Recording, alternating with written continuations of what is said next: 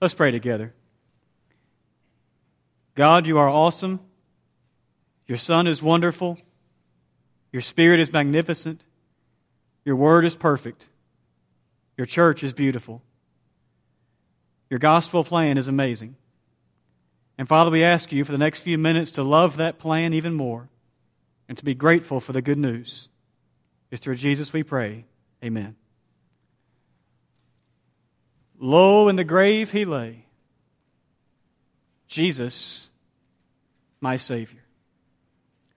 It is right that so very often we take a few moments to consider the death of Jesus. That we talk about the events leading up to and including the cross of Jesus, the suffering that He bore. You recall for several Sunday nights in the not too distant past, Tyler and I preached a series on the 7 sayings of Jesus from the cross. And it is right for us to never let those things slip from our mind. What a great plan that it was, even though it was tragic that Jesus had to go to the cross. And then, as is right, we quite often consider the resurrection of Jesus. The event that gives us our hope that the grave could not hold Him. And spoiler alert, we're going there in a few minutes, but we're not going to focus on that fully. But the resurrection is an amazing event. If Jesus just died on the cross and remains buried somewhere, then we can go home. There's no reason for us to be here. But sometimes we consider just the events leading up to the death of Jesus, and then we jump forward to consider the resurrection of Jesus. But did you notice in our scripture reading this morning, in 1 Corinthians chapter 15, verses 3 and 4, the Apostle Paul had already in verse 1 said that what he was getting ready to write about was the gospel, the good news. And in those verses, he said that among those things were the fact that Christ died in accordance with the Scriptures, that He was buried, and that He was raised in accordance with the Scriptures. And of course, as we read a little while ago, the text goes on to tell us that Jesus proved that resurrection beyond a shadow of a doubt by appearing to so many for the next several days. But sometimes we sort of just skip over that little tidbit, that little fact, that He was buried. You know, Paul thought that this message, he had called it in verse 1, the gospel, was a very important message. And in fact, in the first section of 1 Corinthians chapter 15, he uses several different words to describe the way that message needs to be shared. For example, in verse 1, he says that this was something that he was going to remind them of. Some translations use the word declare. The word here means to make something known. It's just an intellectual word. I'm going to put this in your mind. I want you to remember something. I want to declare this so it goes into your mind. By the way, it's interesting that later in 1 Corinthians chapter 15, you'll recall that Paul said, in fact, Christ has been raised. It is intellectually known that Christ has been raised from the dead. But also Paul says in verse 1 that he preached this message, euangelizomai, evangelize. This is good news that Jesus died, was buried, and was raised. It is something to be shared as good news, not just an intellectual thing. But Paul also says in verse 3 that this was to be delivered. The word literally means something that was given and shared alongside something else. Paul was basically saying, I want to give you something that you can take and compare with other things. Share it alongside other things. You're going to see that what I'm sharing is the gospel. It's the good news. It's the truth. But it is worth comparing and considering in that way. And then past the verses we read a little while ago, all the way down in verse 11, Paul says, he preached. By the way, it's not the same word as in verse 1. This word is the word keruso, to herald a message of authority. This is the word you may have heard described sometimes as the town crier, coming with a message from on high to deliver to the people, to the city.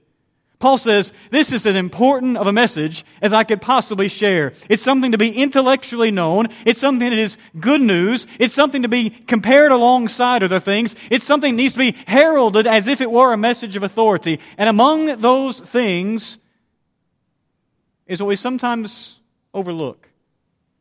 We're calling this morning's lesson the forgotten piece of the gospel. Because what I want to do for the next few minutes is consider the burial of Jesus. It's part of the gospel message.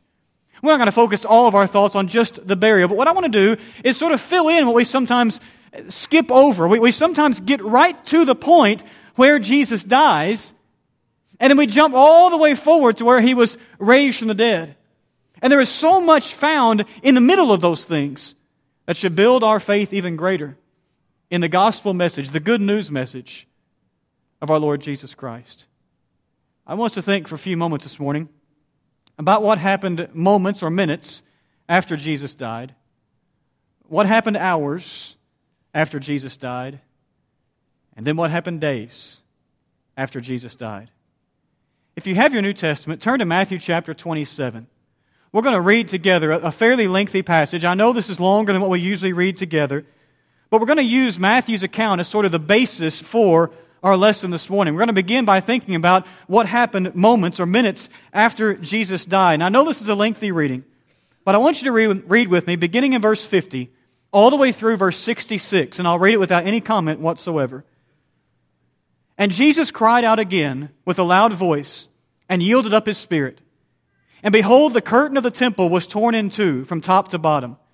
And the earth shook, and the rocks were split. The tombs also were opened. And many bodies of the saints who had fallen asleep were raised. And coming out of the tombs after His resurrection, they went into the holy city and appeared to many. When the centurion and those who were with him, keeping watch over Jesus, saw the earthquake and what took place, they were filled with awe and said, "Truly this was the Son of God." There were also many women there, looking on from a distance, who had followed Jesus from Galilee, ministering to Him, among whom were Mary Magdalene, and Mary the mother of James and Joseph, and the mother of the sons of Zebedee. It was in the evening, when it was evening, there came a rich man from Arimathea named Joseph, who also was a disciple of Jesus. He went to Pilate and asked for the body of Jesus. Then Pilate ordered it to be given to him. And Joseph took the body and wrapped it in a clean linen shroud and laid it in his own new tomb, which he had cut in the rock. And he rolled a great stone to the entrance of the tomb and went away. Mary Magdalene and the other Mary were there, sitting opposite the tomb. The next day, that is, after the day of preparation, the chief priests and the Pharisees gathered before Pilate and said, "Sir, we remember how that impostor said while he was still alive, 'After 3 days I will rise.' Therefore order the tomb to be made secure until the third day, lest his disciples go and steal him away and tell the people, 'He has risen from the dead.' And the last fraud will be worse than the first." Pilate said to them, "You have a guard of soldiers. Go, make it as secure as you can." So they went and made the tomb secure by sealing a stone and setting a guard. That text will serve as the background for most of what we're going to think about this morning. We'll bring in some things from Mark's account, Luke's account, and John's account. But I want you to think about what happened, not literally minutes, but in those moments that Jesus died in the first place. First of all, consider the fact that something very natural happened in those moments. And that very simply is the fact that, yes, Jesus did die. Verse 50 of Matthew 27 tells us He cried out. Literally, it is He croaked out. And it's interesting that you also have in there the Greek word megaphone. This is an amplified cry, croaking, screeching. Mark, by the way, tells us in these moments Jesus breathed His last. Literally, He blew away His last breath. You can just see Jesus' body on the cross as the last ounces, as it were, of air escape through His lips, and He dies. But such is natural. Hebrews 9:27 reminds us that all of us will die. It is appointed a man once to die, and after this comes the judgment. That's just natural. I didn't even put the references on the hand anywhere else because there's so many of them. But how many places in the Old Testament are we told of someone, "He went the way of all the earth," or "I am going the way of all the earth"? They simply understood that people die. James reminds us that death, physical death, is the separation of the body from the spirit. It will happen to each and every one of us who is not alive when Jesus returns, that we will die. So something very natural happened in those moments. But that's not all that happened. Because also something supranatural happened. That is, something that is above and beyond nature. You ever thought about those amazing events that occurred when the temple was torn, the veil of the temple was torn. Some translations have the word curtain of the temple. This was no small thing. The curtain of the temple was approximately 60 feet high, about 25 to 30 feet wide. And some scholars suggest, by the way, that this is more than just some kind of shower curtain. That this curtain was so thick, it was almost soundproof. This was a huge, heavy curtain. And you remember the text tells us that it tore not from bottom to top, as any of us could have at least attempted to do, whether we could have actually pulled it off or not, but from top to bottom. But literally, it is away from the top to the bottom.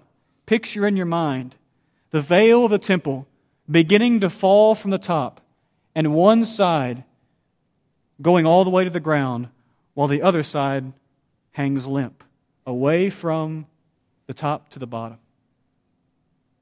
And now in your mind's eye, remember what the Hebrews writer tells us.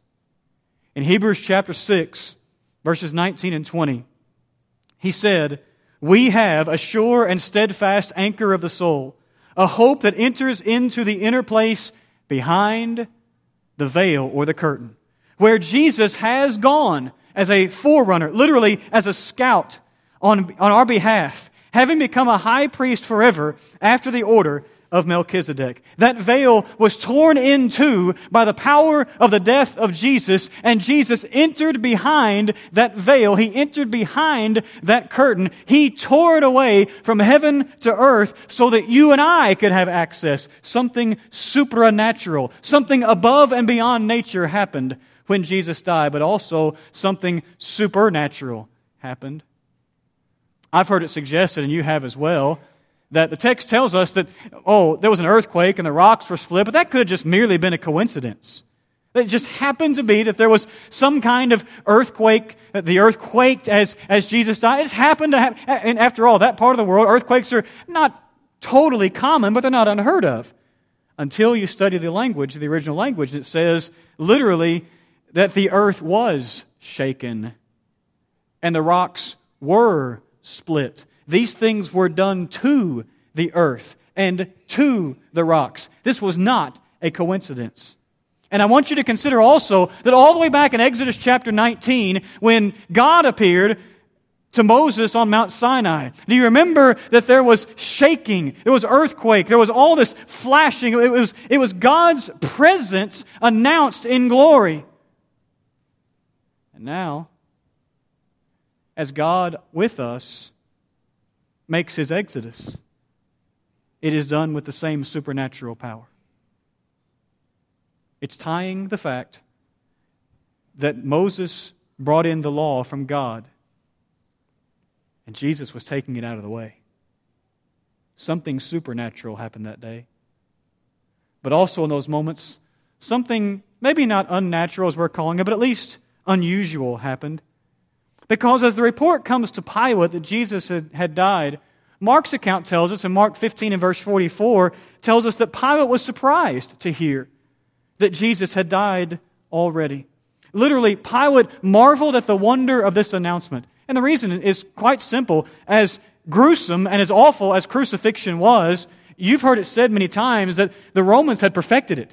They knew how to keep someone alive on the cross. Not just kill them on the cross, but to make it the worst kind of pain possible. I've mentioned to you before that our word excruciating comes from a Latin word that means out of the cross. When we say we have excruciating pain, what we're literally saying is, I'm in pain as if I were on a cross. X is out of, and crucia is crucifixion. But they also knew how to keep someone alive. In fact, most people were on a cross for days, several days, and it was not uncommon for it to be well over a week that someone was on a cross, suffering in total agony. Jesus was on the cross for mere hours. And so it's no wonder Pilate was amazed. But even more than that, something unnatural happened, because history tells us that most of the time, in the moments just before someone died, or really in the hours just before someone died on the cross, they became, if I may use the terminology, they became a raving lunatic. Because they were not breathing right anymore, because their brain was not getting the right kind of oxygen, they went mad on the cross. Jesus never lost His faculties. Everything that He said on the cross was spot on, was remembering Scripture, was honoring God, was forgiving those around Him, was taking care of His mother. He never lost His faculties through it all. A sign of great strength. It was quite unnatural, at least unusual, that Jesus died so quickly. But it was also part of God's plan.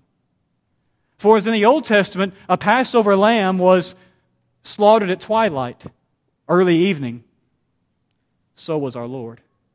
In the late afternoon, even though He had only been on the cross for a few hours, He died to become our Passover lamb. So those things happened in those moments as Jesus died and the moments following. But what happened just a few hours later? We don't know how long it was exactly from when Jesus died until Jesus was buried. But consider with me some things about Joseph of Arimathea and how he honored Christ, but also some other things here. We're introduced to this man named Joseph of Arimathea, but other accounts of the gospel make it clear he's not alone. Nicodemus, who was well known to us from John chapter 3, is also present. They're granted the body, but we see in these moments as they bury the body of Jesus some remarkable things. First of all, and I have to say it's possible, but I see some possible regret in Joseph of Arimathea. Matthew's account that we read a few moments ago simply tells us that he was a rich man. So what? That doesn't make any difference to us. Other accounts fill in more detail for us. Mark 15 and verse 43 describes Joseph as a respected member of the council. We know that council to be the Sanhedrin. The Hedron sitting, san or soon, together. The ones who sat together. Sometimes they're called the Jewish Supreme Court. He was a respected member of that council, who just hours earlier had had Jesus on trial and could have ended it all. Where was Joseph of Arimathea then? Is it not possible that as Joseph begins to do what he does that we're going to honor as well, it needs to be honored in many ways, that maybe there's some regret coursing through his mind that I could have spoken up, that I could have at least said something. Because the text tells us he was only a disciple, John tells us, secretly for fear of the Jews. It's possible regret. But there's more here. I also see that there is powerful repentance. 2 Corinthians 7 and verse 10 reminds us that godly sorrow works repentance. Joseph may have had some regret, but he works that out through acts of repentance. He did take courage and ask for the body of Jesus. I don't want to paint it all as regret, because true godly sorrow does work repentance. By going through all of this with the body of Jesus, Joseph may have been showing some regret, but he also was working to make it right as best he knew how in the moment. He was showing repentance in the best way he knew how. And I know perfectly well that we cannot work our way to heaven, quote unquote, but repentance does show itself in actions. And Joseph shows some amazing actions in taking care of the body of Jesus. And so we're going to spend quite a bit of time on this point. I also see here proper respect. The end of verse 59 of our text shows us that Joseph wrapped the body in a clean linen shroud. Some translations have the word cloth. The word clean here, by the way, comes from the same word we get our word cathartic from. It was a cleansed shroud or a cleansed cloth. He didn't just use some old dirty rag because this wasn't part of his family or this was just some person or I'm just taking care of somebody. He chose a cleansed rag because there needed to be respect here. We're not given all that many details, but the Bible tells us that the body was wrapped. Before doing that, in Jewish culture and Jewish custom, the body would have been washed out of respect. And when you consider what our Lord had been through, not just on the cross, but in the hours leading up to the cross, this would have been, to say it lightly, a difficult ordeal. Just picture Joseph and others taking a rag or a sponge and pressing into that place where those nails had gone through the wrists, through the feet. Just picture, if you will, them taking that rag and rubbing it across the forehead where thorns have been beaten into that tender flesh. Just picture them taking that rag and finding thin blood on the side and the hip of our Lord, where that spear had taken the last bit of blood from the body of Jesus Christ. They washed my Lord's body. And having completed that task, they wrapped it. Strips of cloth between 6 and 12 inches in width were made. They were laid across the body. But then a mixture of myrrh and aloe and some other smaller things in mixture were wrapped on, were painted on that wrapping for some obvious reasons. One would be to keep the stench down over time, but also this particular mixture formed an adhesive that would hold the claws together. It wasn't Egyptian mummification as we think of it, but it was a similar process. And we're told in John 19 and verse 39 that 75 pounds of spices or ointment were used for this process. I'm told by those who study such things that at that time, between 50 and 70 pounds were commonly used for the people of highest respect. They used 75. They went above and beyond for the King of Kings. And there's proper respect shown also in the simple fact of the tomb itself. It was a new tomb. It was Joseph's own tomb, probably meaning his family tomb, in which no one had ever been laid. When one repents, it's done to the highest degree. Joseph shows respect above and beyond in these moments. But I also see at this scene some personal relationships. Not so much with Joseph himself or even Nicodemus, who showed their faith in action, at least so late in the story. But I see personal relationships with the women who were there. Matthew 27 and verse 61 specifically mentions Mary Magdalene. Interestingly, it says, the other Mary. Well, Mary Magdalene, of course, you recall, was the woman from whom Jesus had exorcised 7 demons. Luke 8 and verse 2 tells us. And it seems from that moment that she was faithful to the ministry of Jesus. But the other Mary, there's more than one other Mary, isn't there?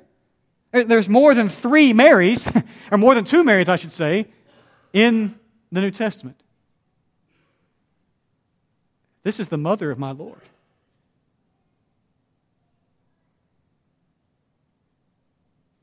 This is her son. Do you remember when Jesus was presented at the temple, all the way back in Luke chapter 2, that man named Simeon had spoken of Jesus. He glorified that he was getting to see Jesus. But then he looked at Mary and he said, a sword shall pierce your soul also.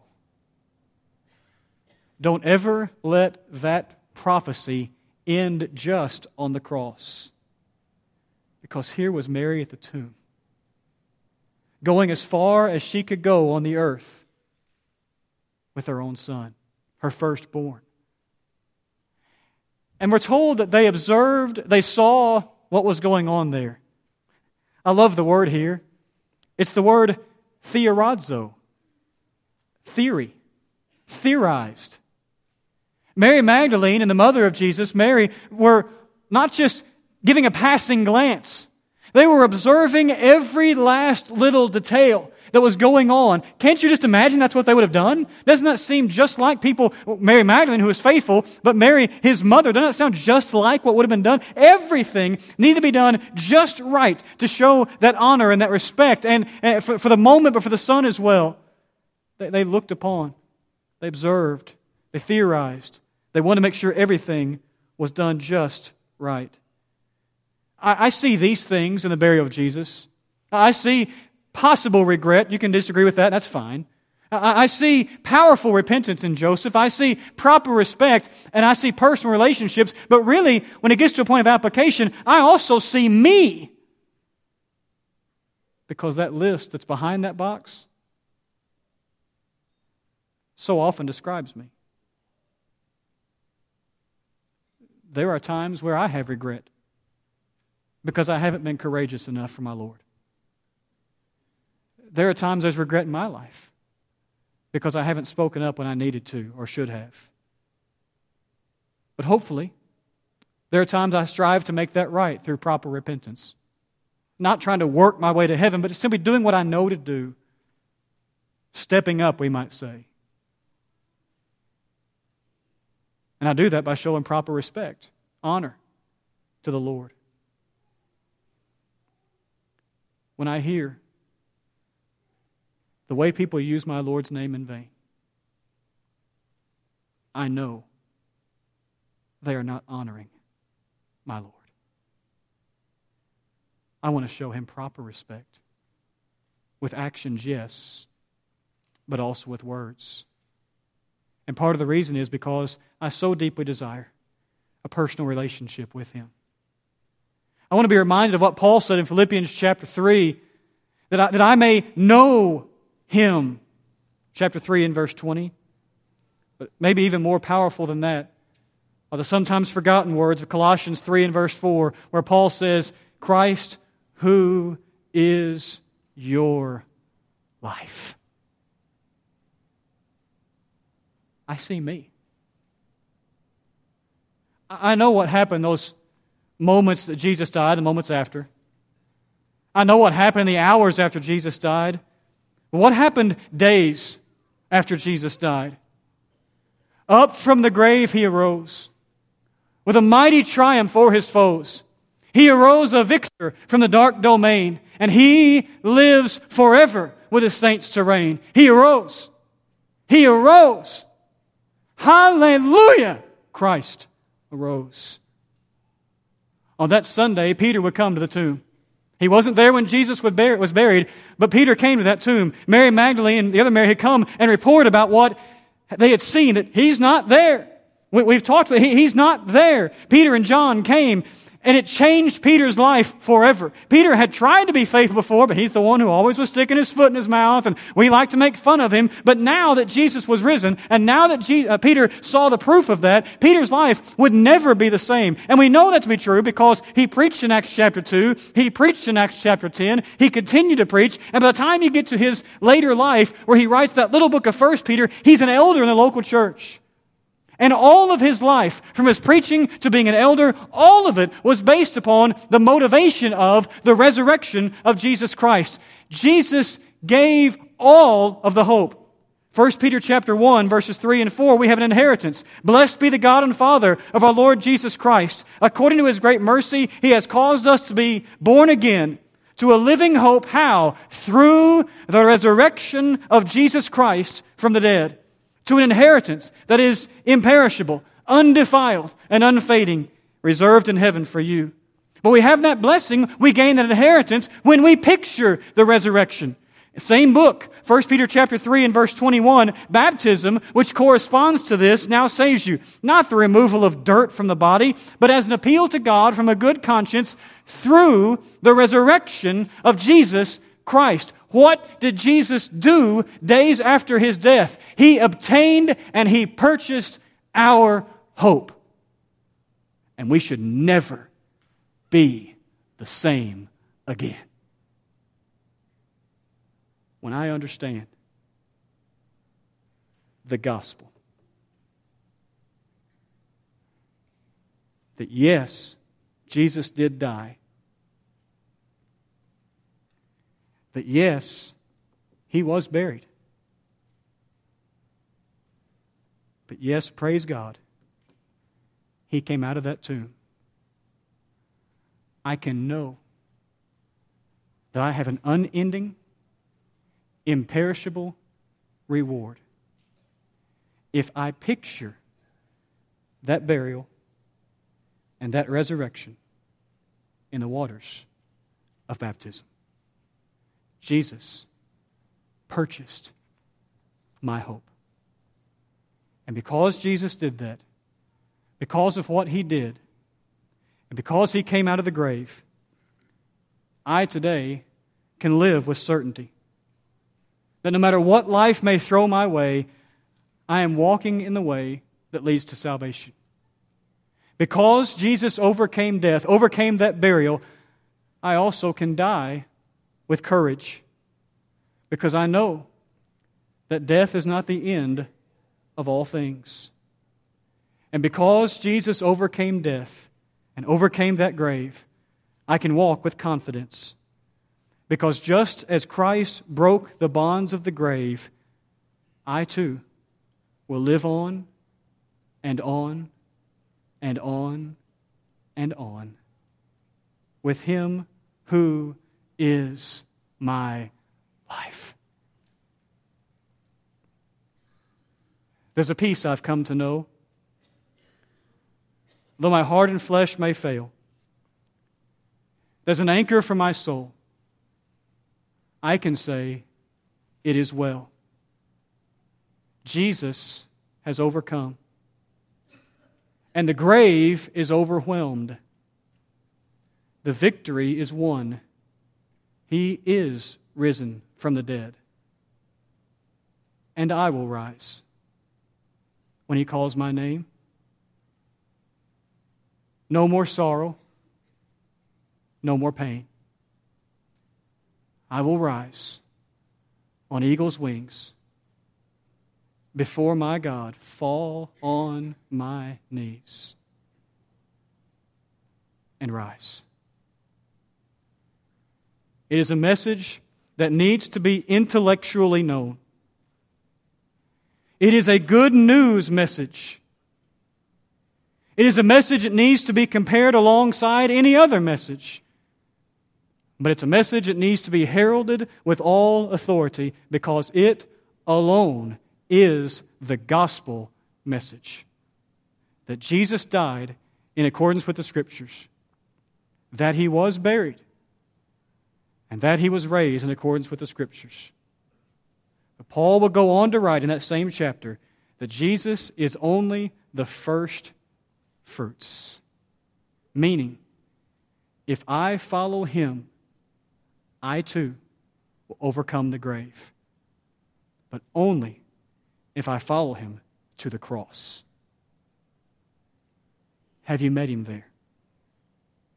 Have you let His blood that He shed on the cross wash away your sins?